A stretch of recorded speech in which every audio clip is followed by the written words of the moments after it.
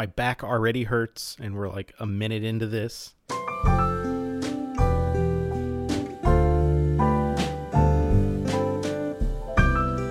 Hello and welcome to the Better the Bookshelf podcast, episode 56. In this episode, we are talking about Gillian Flynn's Sharp Objects. I am Ryan, and with me is my good buddy and fellow host, Jacob. Yes, hello and welcome to the Better the Bookshelf podcast, our little book club, book cult, book something or other, episode 56, Sharp Objects by Gillian Flynn, I believe is how it's pronounced. Yeah, not Jillian, Gillian. Wow. All right. But anyway, we made it. We made it, episode 56. For those who are avid followers of the podcast, they'll realize, man, this episode's a little late. And we've got some stories behind that, and we've got some stories about, what's coming up in the next few with us as well, because things are going to be kind of crazy hectic. Yeah. But yeah, we'll save that for the end of the episode. But hi, Ryan, it's been a sec. It has been a second. And we're remote, but even more remote than normal. Super crazy remote. I don't think either of us have our normal setups at the moment. No. But hopefully this comes through. I can't hear the audio now, so we're just going to wing it. We're not going to do a double take or go back or into the stuff. So if it literally sounds like butt cheeks for all you guys at home, we're sorry. We love you. But for the most part, this will be a relatively standard episode. At least half of it will be a relatively standard episode. We'll tell you a little bit about the author, Gillian Flynn. I'll give you a brief summary, a very brief. I rolled that B. I so love hard that. Because that's how brief it is. You don't see a lot of B's get rolled, right? No. A lot of N's, L's, no B's. Wait, of course, we'll get into it. How do you roll an N? It's like in Spanish when you have a tilde. It's kind of like an iña. Yeah, I mean, it's not like really. I was it's like, not like it's like a chewy. That's how you roll an N. Nya. All right. That's kind of a roll. Beg That to feels like kind differ, of a roll. but we'll roll with Okay, it. well, we're not linguistics professors here, so we'll just have to defer that to experts. If you're at home and you're a linguistics expert, hit us up. Let us know what letters are appropriate to be rolled in most languages around the world. But yeah, we'll tell you a little bit about the author. We'll give you a brief summary. We'll get into the meat of the book as we know it. This is, I think, is going to be a pretty quick rundown in this book because we did kind of want to get away a little bit from the last few episodes that we've had where it's been very heavy on the sort of interpersonal tie-ins with kind of our own world around us now, whereas this is just kind of a book to read and enjoy and to sort of take the story for what it is. And then, of course, we'll get to our 3-tier patented, customized, I don't even remember what I'm supposed to say here, 4 if we're getting rid of it. No, 4 if we're getting rid of it. Yes, 4. 5 if we're going to rip its teeth out to make our doll houses. 6 if we're just going to drown it in a tub or something. And then, of course, we'll tell you what we got coming up on the next episode, which is going to be, again, kind of a fun little relaxing. I don't dare say bullshit episode because I don't think we've done any bullshit episodes. But if there's one that's coming close to being categorized as a bullshit episode, Yeah. this probably is there. So I would contend that the Christmas episode is bullshit, but that's just me. yeah, but it's Christmas. I think that's asking a lot for us to work on or around or near or within the sphere of time of Christmas. I mean, That's fair. That's fair. It's asking way too much of me to get up and like come to my garage and record. So this is the part of the intro where I say if you haven't read the book, go read the book because it's weird to listen to a podcast about a book you haven't read. And that is still true. 56 episodes in, 52-ish books in, you should still read the book before you listen to a book podcast about it. And this was a pretty quick read too. Yeah. This one, I didn't spend a whole lot of time breaking down everything. So I think I like churned through this in about 2 sittings maybe. 6 months ago or however long ago it was that we actually got through. 42. But yeah, quick read. So go check out the book, then come back and listen. Absolutely. All right, let's talk about Gillian, not Jillian, Flynn. She was born in 1971. She is a fellow American.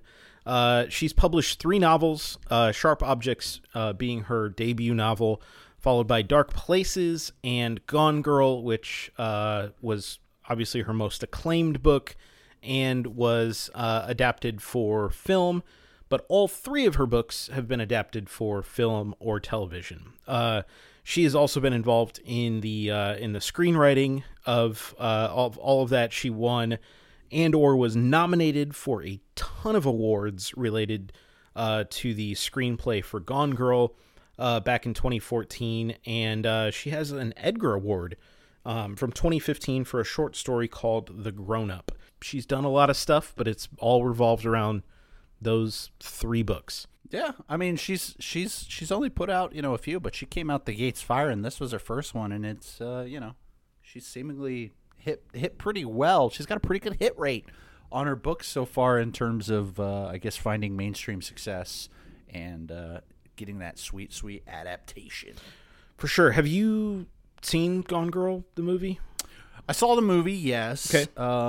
And I've as far as this, Sharp Objects was a miniseries that they did on HBO, much like The Outsider, which was a book we did. But I've heard really good things about that. Never saw that, though. You would think in the extra however many weeks I would have taken a look at that. But no.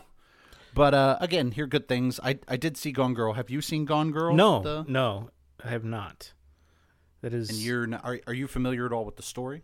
No, none. I assume a girl goes gone. I mean, more or less, yeah. But it was an interesting movie. Not exactly my favorite. Okay. I would be interested to read the book to see kind of what the difference is there, maybe just sort of getting from that source material. But one of the interesting things about Gone Girl, this is like completely unrelated to anything, is I remember Sarah, she loves watching this gal on YouTube that does all sorts of like true crime mystery things, stuff or whatever. But yeah. There was one where it was kind of the parallels between the book Gone Girl and I guess it was like the Lacey Peterson case, where there was a lot of like a weird kind of parallels between the book and that case. And not that it was like that Flynn used it as source material or anything, but there were just a lot of weird coincidences that kind of like occurred between the case and the book, which led to a lot of people, because essentially, spoiler alert for you, at the end of Gone Girl, the whole premise is they think that this man has killed his wife, and so they're kind of like figuring that out, and at the end it turns out he didn't, whereas in I guess it was the Scott and Lacey Peterson case, he definitely did. He killed his wife and his unborn kid, and so a lot of people were like, they had mistakenly associated Gone Girl, the book, as kind of like with that case, and some interesting. people thought that perhaps he had like been framed or something, when the reality was no, he definitely killed his wife and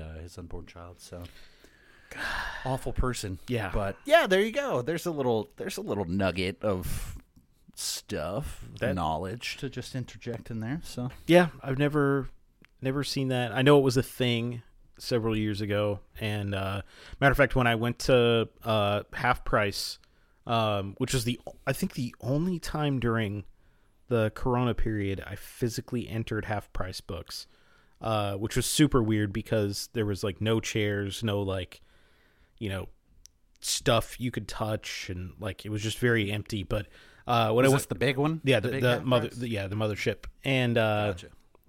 When I went to go find this book, I swear to goodness, must have been 2 shelves of just Gone Girl books. It was insane. Yeah. It was insane. So I know it was a thing. That's about the extent of it. Can you summarize Sharp Objects for us, though? Yes, I can, as briefly as possible. Sharp Objects. It's a story about people and objects that are sharp. No. It's a story about our protag Camille as she's sent back to her hometown to investigate murders, but also to investigate the trauma that she suffered, there as a child at the hands of her mother, amongst other things. So, amongst other things. If I had to summarize this book in like one word, or just use one word to kind of describe the overarching themes, or sort of the overarching everything, just summarize everything in this book. One word. My word would be trauma. What would your word be? No pressure. You just got to think of a word on the fly. Obvious. obvious. Yeah. Okay, so where do we want to start on this thing? Do you want to start with the end? Do you want to start with the, I guess, twist? Can we call it a twist? I mean, I agree that I don't think there was anything in this book that caught me terribly by surprise, despite the fact that I guess you could classify there being several twisty elements, or at least several unexpected, I suppose, things at the end. Mm-hmm. Is the end where we begin? Yeah, I mean, I think we're just going to dance around it if we don't just address it head on. Okay. So, I mean, obviously it was created to be a twist. You know, Camille takes in Amma after Adora is accused of murdering the girls in the town, right? Things seem to be going well, then they go to hell, and you know, whatever, and we find out that actually it's Amma that murdered the two girls recently. And that's supposed to be like the whole shock of the book. I mean, I saw it coming just from the way that she wrote Amma in the very beginning. Like, no reasonable girl behaves that way. It was very clear, at least to me, that this girl had some very like weird stuff going on.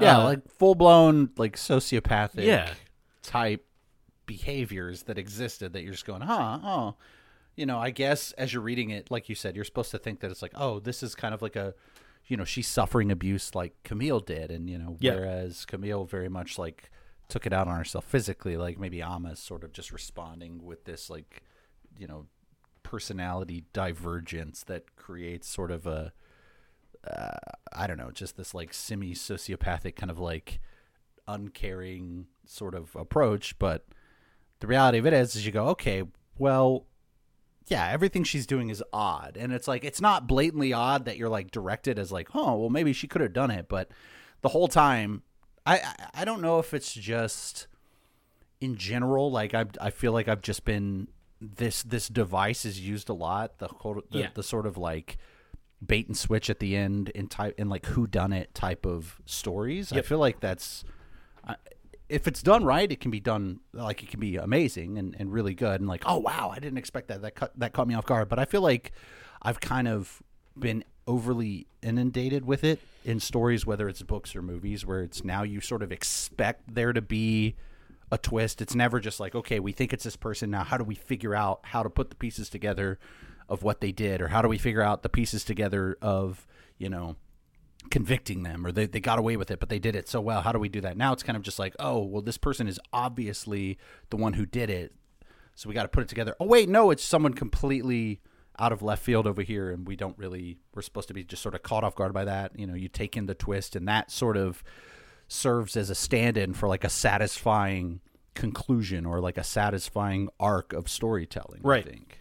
Yeah, and I mean, like, so if Amma was just like left in sort of this like post-abusive state where her sister is taking care of her, it doesn't explain any of her behavior like toward her friends or toward her sister or anything like that. So like it would have been a complete deficiency in the way the character was written if that was, you know, what was going to happen. So it was very obvious, you know, that eventually something involving Amma was going to come around.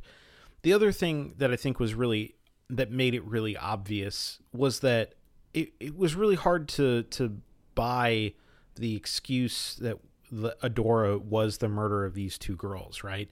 So like you can understand the, like, you know, Munchausen's by proxy or whatever, you know, that she had with her daughter, and then, you know, the way that Camille didn't respond, why she was treated that way. Those kind of things, you know, given her abuse by her mother, then make sense, like within the character, the way that she was written. But then to go outside the family and murder these two other girls, or even like the biting the baby reference, you know, from when Camille was young, like those like concepts didn't feel like they were true to character, whereas, you know, Amma was, as you said, very clearly a sociopath, you know, throughout, and you know, you just knew that was what's going to happen. And I don't know about you, and maybe it is like that whole like sort of trope has been played out too much in movies and video games and books, that we come to expect it. But like, I have a talent or a curse, probably the latter, where like anytime, we're getting set up for, with this red herring, I always smell that coming in some way, shape, or form, and I usually am able to call exactly the way that it's going to happen. Do you do that as well, or is that strange? No, I don't think that's particularly strange. I think that is a natural sort of development after, again, when you're kind of over inundated with that sort of style of telling a mystery or a crime or a type of whodunit story, that you're kind of just, the first few times that you experience that sort of technique, it can be effective. But then every time it's just, I feel like the ways that people use to sort of set that up, because the problem with doing the whole like twist, it's this person, is it can't just be, it's wholly unsatisfying if it's like, it's a twist and it's some random person that had no foreshadowing, but like that's the only way I think you can truly completely blindside somebody, right? Is if it's just something or someone completely unexpected, completely unrelated in whatever way, but that's completely unsatisfying as well. So the way that you would have to do it, is you have to use some foreshadowing. You have to use some things that are dropped in there as kind of like opportunities for people to go back and go, these were the clues I didn't see. But rarely have I experienced in, like you said, movies or video games or books or anything like that, that those type of nuggets or clues are done subtly enough to sort of create that element at the end where you're genuinely caught off guard. I feel like it's just kind of the nature now. Like anytime I'm watching this, I'm like, oh, this person did it. This person 100%. It's like, what, really? I'm like, yeah. I mean, look at this thing. Like, why would they do this? Like, why would they do that? Like, why is this included? This is included because it allows someone to go, aha, later on when, the pieces connect, right? Right. Anytime they do like a bait and switch, like, oh, this is the bad guy. And then, but really, no, it was his secretary the whole time, because, it's all the clues are there, and it's very hard. And I don't know, not to comment on like level of, attention or any of this stuff, but it feels like as a writer or as a producer of film or anything like that, like obviously in order to have that sort of feeling where you can sort of lay some breadcrumbs for people to pick on or to pick up on, you're kind of creating it for sort of a very broad spectrum of people, right? Mm-hmm. So you're like, okay, yeah. I don't want just like, you have to know the background, or you have to be like a sociologist or a psychologist to pick up on these type of clues and to understand that this person is not behaving right and that they hide something like that. You kind of create it so that anybody who's watching this can kind of pick up on those tells. And the problem is when you create something that anybody can pick up on, if you're well versed enough in these sorts of things, it just is like punching you in the face obvious. Like it no longer becomes like a subtlety, it just becomes like a deficiency in the storytelling, because you go, oh, well, it's like, this is clearly what's going to happen, so my level of enjoyment now in like taking in this event just goes down so immensely. So I don't think that you have a special gift. I think you're just smart. Oh, I mean, it's the long and short of that. Fair. All that's come around to compliment you. But I also will say, like, it kind of sucks because it takes the wind out of the sails of books like this, right? Because on one hand, you have, this sort of like psychological thriller, and you have all this trauma going on, with the sort of three chief women in this book. And then, you have the mystery, the whodunit, the murder portion of this. And that is just like totally eliminated from the equation. Just because to me, it just seemed very obvious where this was going to go. The Adora being accused portion of that, aside, I didn't necessarily see that coming, but it was very clear to me that Amma was ultimately the one responsible. However the hell we get there, it doesn't matter. Like, clearly to me, she murdered him. Like, it just, Yeah, it was obvious, but then you do have the other aspects. You have the aspects of, self harm, self mutilation, cutting, however you want to phrase that. You have the abuse. You do have the Munchausen's? Am I saying that Munchausen's right? by proxy. Yes. So you have that. You have the trauma of losing a sister and a daughter at a young age. You've got all the sort of micro drama, if you will, of just the social politics, in the small town between all these groups of women. And interesting, like, men are almost entirely excluded from the narrative, with the exception of Alan, just is there at points. And then obviously you have the out-of-town detective. Yeah, but I mean, they play very minor roles in the overarching, narrative of the story and the heart of everything. But so then, if you exclude the sort of murder mystery portion of this, you're left with kind of all the traumatic elements. And I don't know how you felt about that, but I didn't necessarily appreciate the way that she approached all of that. I felt like there was too much going on in order to really make any of it feel effective. So like I had a hard time feeling for Camille and her self-harm because of everything else that was actively going on. I didn't really get into the Munchausen stuff because of the way that the murder story was progressing at the point where that was starting to unwind. And I really struggled, I think, with the sheer volume of stuff that she tried to pump into the book as far as trauma is concerned. And I wondered if you had any thoughts about all of that. Yeah, I will say there was a lot of layering of. There were a lot of points in this book where it felt unfocused because of that, because there were so many kind of ideas that are trying to be layered here in terms of trauma and like multifaceted trauma or multi-generational trauma. Mm-hmm.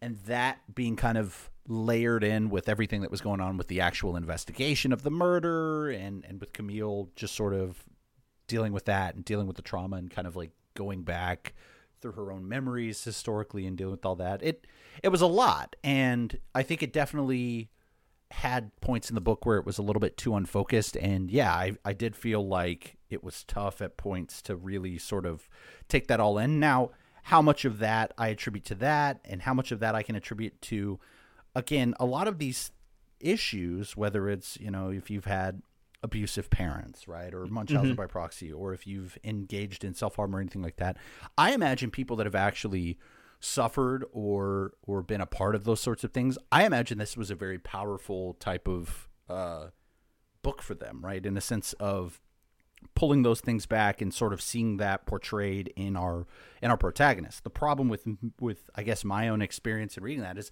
I've never really suffered from any instances like that. Thankfully, I mean, I'm glad I did not have an abusive household. I'm glad that I've never had to resort to self-harm or anything like that. But I am sure that a lot of what I thought kind of like bogged down or at least gummed up sort of the engine for driving this book forward, I'm sure that others who experienced those sorts of things probably appreciated sort of that reflection on sort of the long-lasting effects or sort of the psychological effects that those sorts of things have on people. Yeah, and I think it's hard to write about some of those things like in a way that I think is honest to the situation, right? And so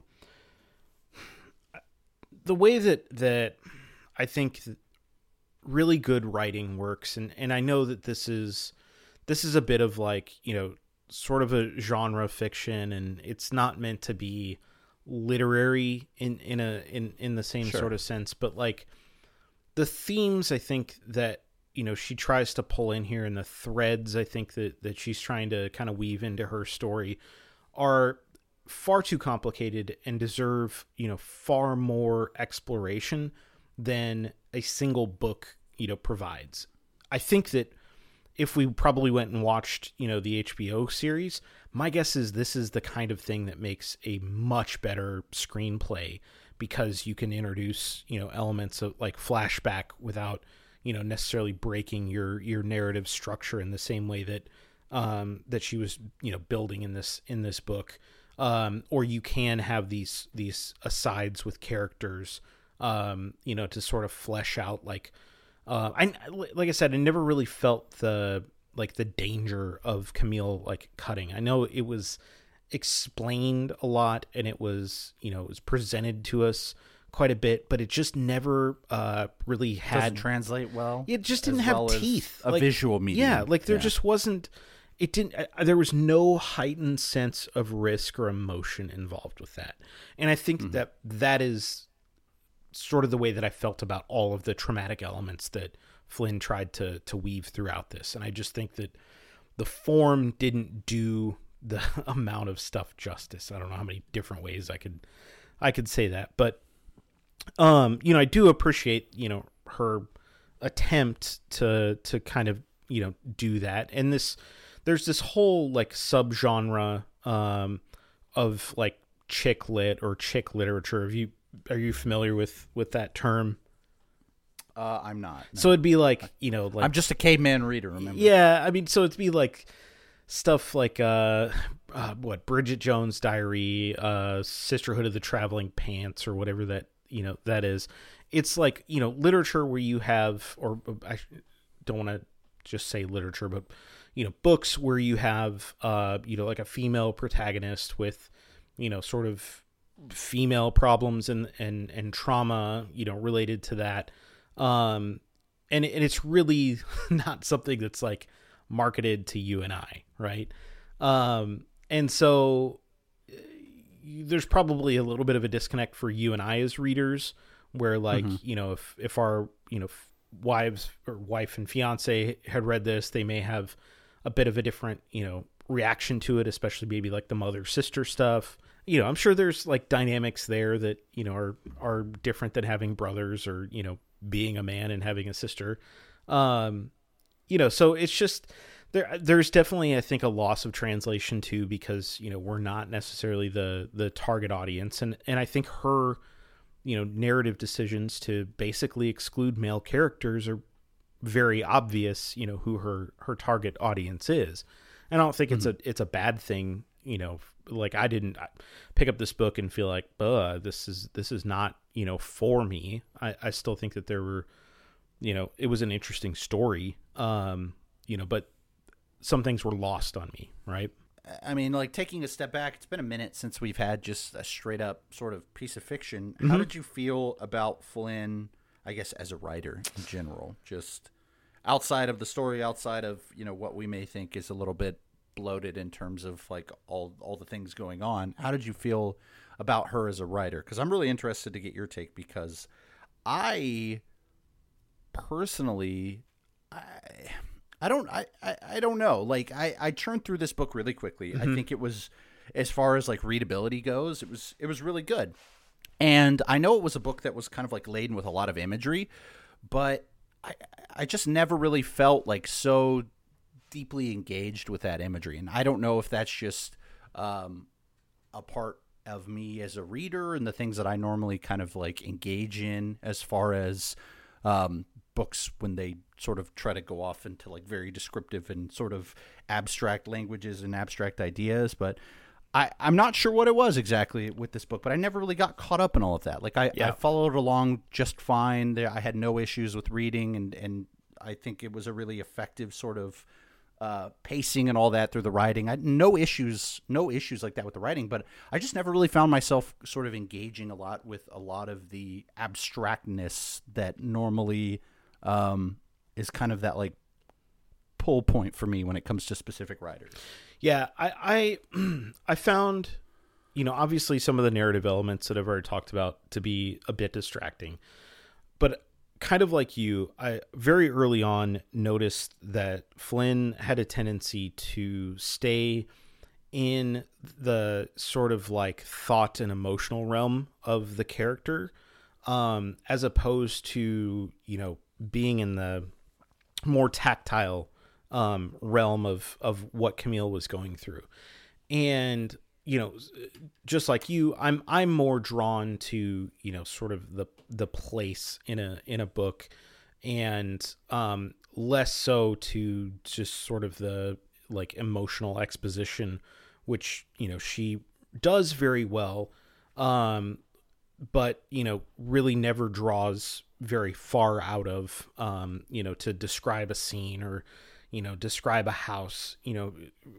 For instance, if she were describing the being in her mother's bedroom for the first time, we didn't get so much what the bedroom was, how it felt, what it looked like, but felt as in like a tactile sense, but more of like the emotional, what did it feel or what did it mean to her to be in that bedroom for the first time. And I struggle with that sort of style. Flynn obviously had an acclaimed book 2 books later. I have no idea how similar her narrative style in that book is compared to this one. But I would be a bit surprised if she didn't evolve kind of past the choices that she made in this book. So I guess, long story short, I didn't love her writing style. But I think that she operated fairly well in the style that she chose, if that makes sense.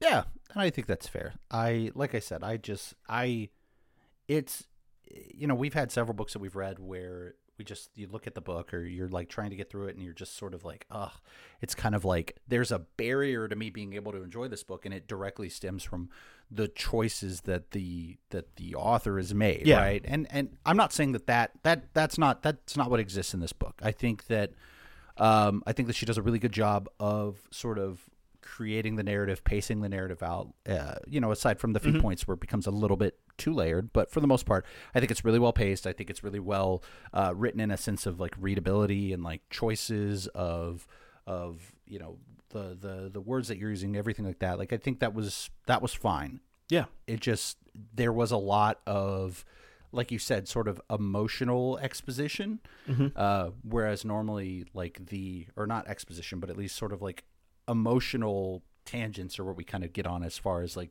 really sort of descriptive passages. Whereas normally, I don't know, I guess that would be more resigned for, where you are, what's going on, sort of taking a moment to sort of describe this. But, on the other hand, this book really, it's kind of just, the scenes that you're at, the place you're at, it's just kind of like a grimy little town. It's not like you're taking a lot of time to just go into great overarching detail about the physical sort of elements around you, the sort of mystery elements. There's not a lot really to go off there. This is kind of a lot of the action in this book, so to say, takes place in Camille's head or in the heads of characters. So I can understand, the difficulty in trying to, take that element as well, from just saying like, okay, I'm sort of describing these elements of the story, but so much of the story takes place in my protagonist's head that now we have to sort of create this additional layer, create this additional level of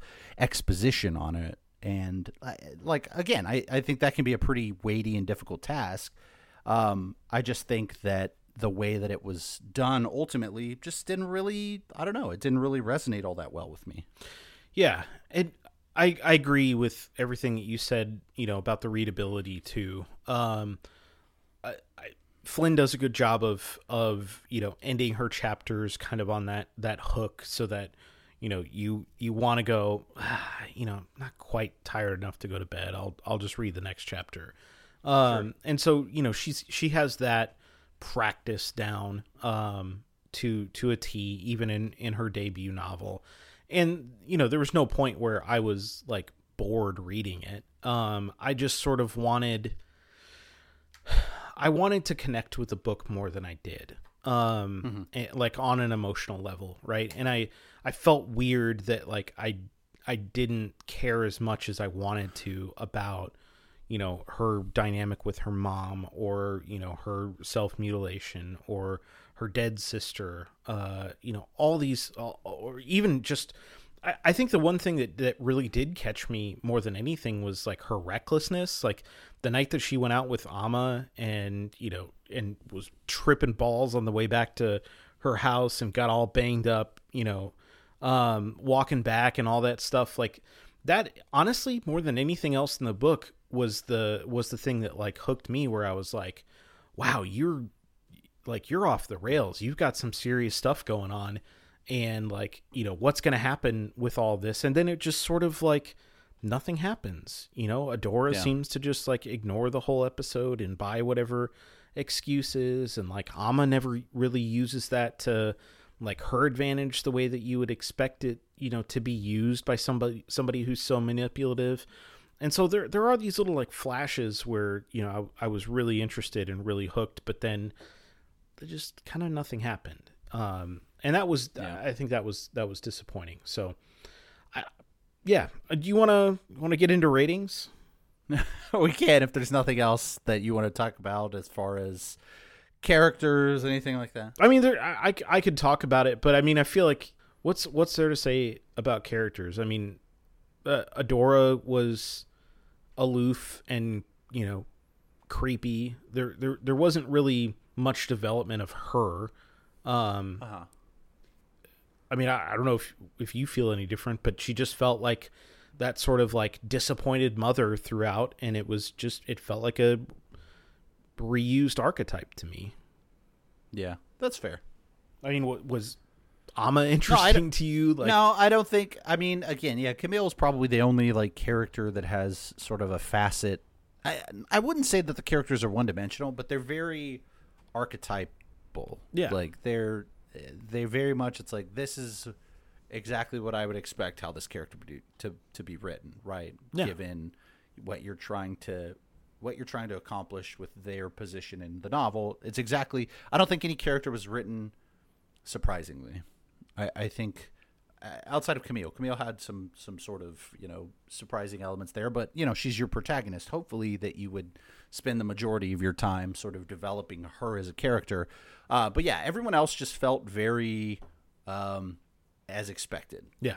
There was nothing really that struck me as kind of like breaking new ground, or not even that it has to break new ground, but no real like wrinkles in characterization of the rest of the people in this book. And that is a little disappointing as far as like reading. I mean, it's certainly, you can get sort of intrigued into the things going on with Camille, but any time that you're sort of presented with other people in the book, you're just kind of like, well, this is who they are. I'm not really expecting this sort of characterization to change. There wasn't really any element of evolving, at least it seemed throughout the book. It seemed like everyone kind of was the same at the beginning and the same at the end. Yep. Except for Camille, obviously. Yeah. So, but yeah, we can get into ratings. This was my pick, so I'll go first. I struggle with this one because there was some stuff in here that I genuinely thought was pretty good. Enough so that I think I'm going to keep it. Okay. However, I'm going to put it on the bottom shelf because I don't think it's going to be a universal recommendation for me. I definitely think I'm going to recommend it to like Sarah, because I certainly think she will get a different perspective out of this book, a lot more out of this book than I did, just by the nature of her relationships, you know, her experiences with, you know, having a sister, a mom, that sort of like, you know, household dynamic. Mm-hmm. But it's definitely not a universal recommendation for me, but I think there is enough in here that I would be open to possibly going back and doing a reread just to see, because as you know, as I went through the first time, it felt like there were a lot of breadcrumbs that obviously pointed at Amma, but I would be curious to go back and read through and see if I can trace a few of the more subtle things perhaps that I missed. I mean, I'm sure there were things that I missed the first read through that I'd be interested to go through. So I'm going to keep it, but I'm going to put it on the bottom shelf. Okay. So I think that like books for me kind of have to do one of two things. And one is like a very heavy thing where in some way they have to, like, teach me something about, like, the human condition, humanity, right? And there's so many opportunities in this book, whether it's, the mother-daughter relationships, sister relationship, the sister-stepsister relationship, the self-harm, all the trauma, all the small town stuff. Like, there's so many little things in this book where there's so many opportunities to enlighten somebody about, what it's like to be in those circumstances, or to rise above those circumstances, or sometimes to just be, completely swallowed by them. And I feel like the book, didn't do that.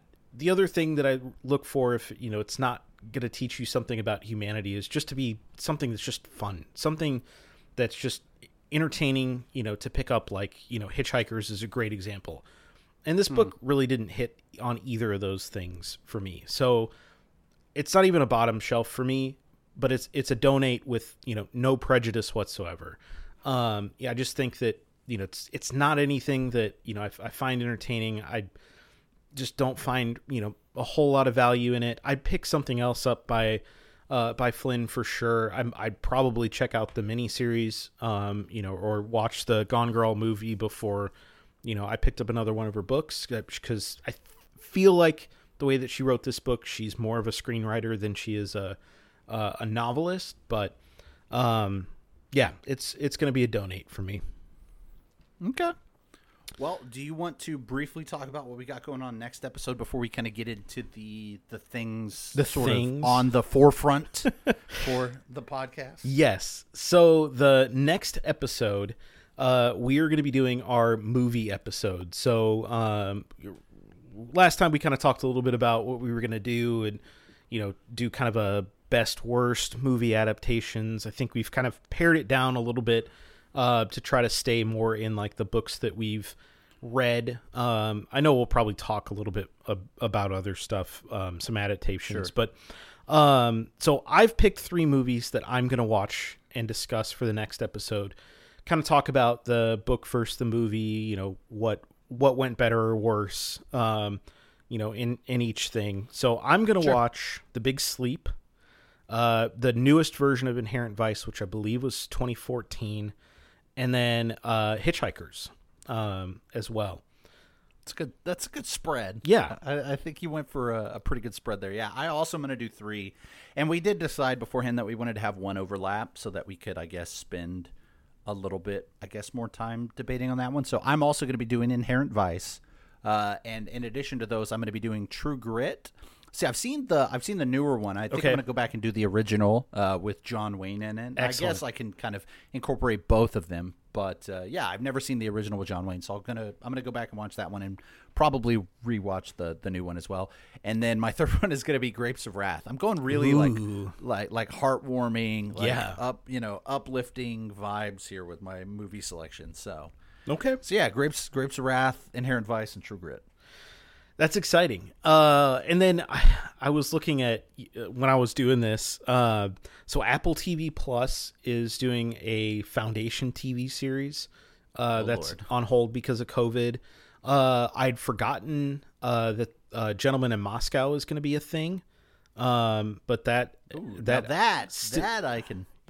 intriguing. Yeah, I haven't seen a date on that, and I haven't looked lately. I just kind of figure the world is falling apart, or at least maybe not the world, but the U.S., our part of the world. Well, soon to be just my part of the world, but yeah, for real. Next episode is going to be the movie episode, and then we're going to go on semi-permanent hiatus, small little break of a few months, probably. We have some big life stuff happening over the next few weeks and months, and just kind of figured that it'd be better to not continue to get together in weird schedules and try to push an episode out every 2 weeks. You'll have 57 episodes by the time we release the next one, to give you like a good time to just go back and maybe read something that you haven't read and listen to the older podcasts, and then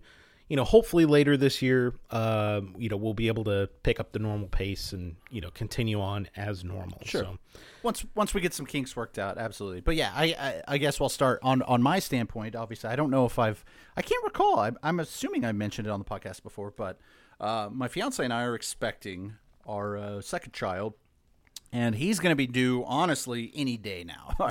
And maybe not any day now. Maybe that's a little bit exaggeratory, but probably within the next few weeks or so. So that being the process that it is for those of our listeners that have had kids or have a baby, understand that that's probably going to be a little bit of a hectic process for myself. So I'm already kind of in the sphere of like, yeah, I definitely can take some time off to focus mainly on that. Not that the podcast takes an inordinate amount of time, but just, even this last episode being late is related to a lot of issues stemming from, we had to go to the hospital. We had to do a lot of this stuff when we were normally going to be recording, and then things kind of got pushed back just because it all sort of fell out of whack. But yeah, so that, that alone maybe not entirely would cause a degree of hiatus, but the fact that, not entirely,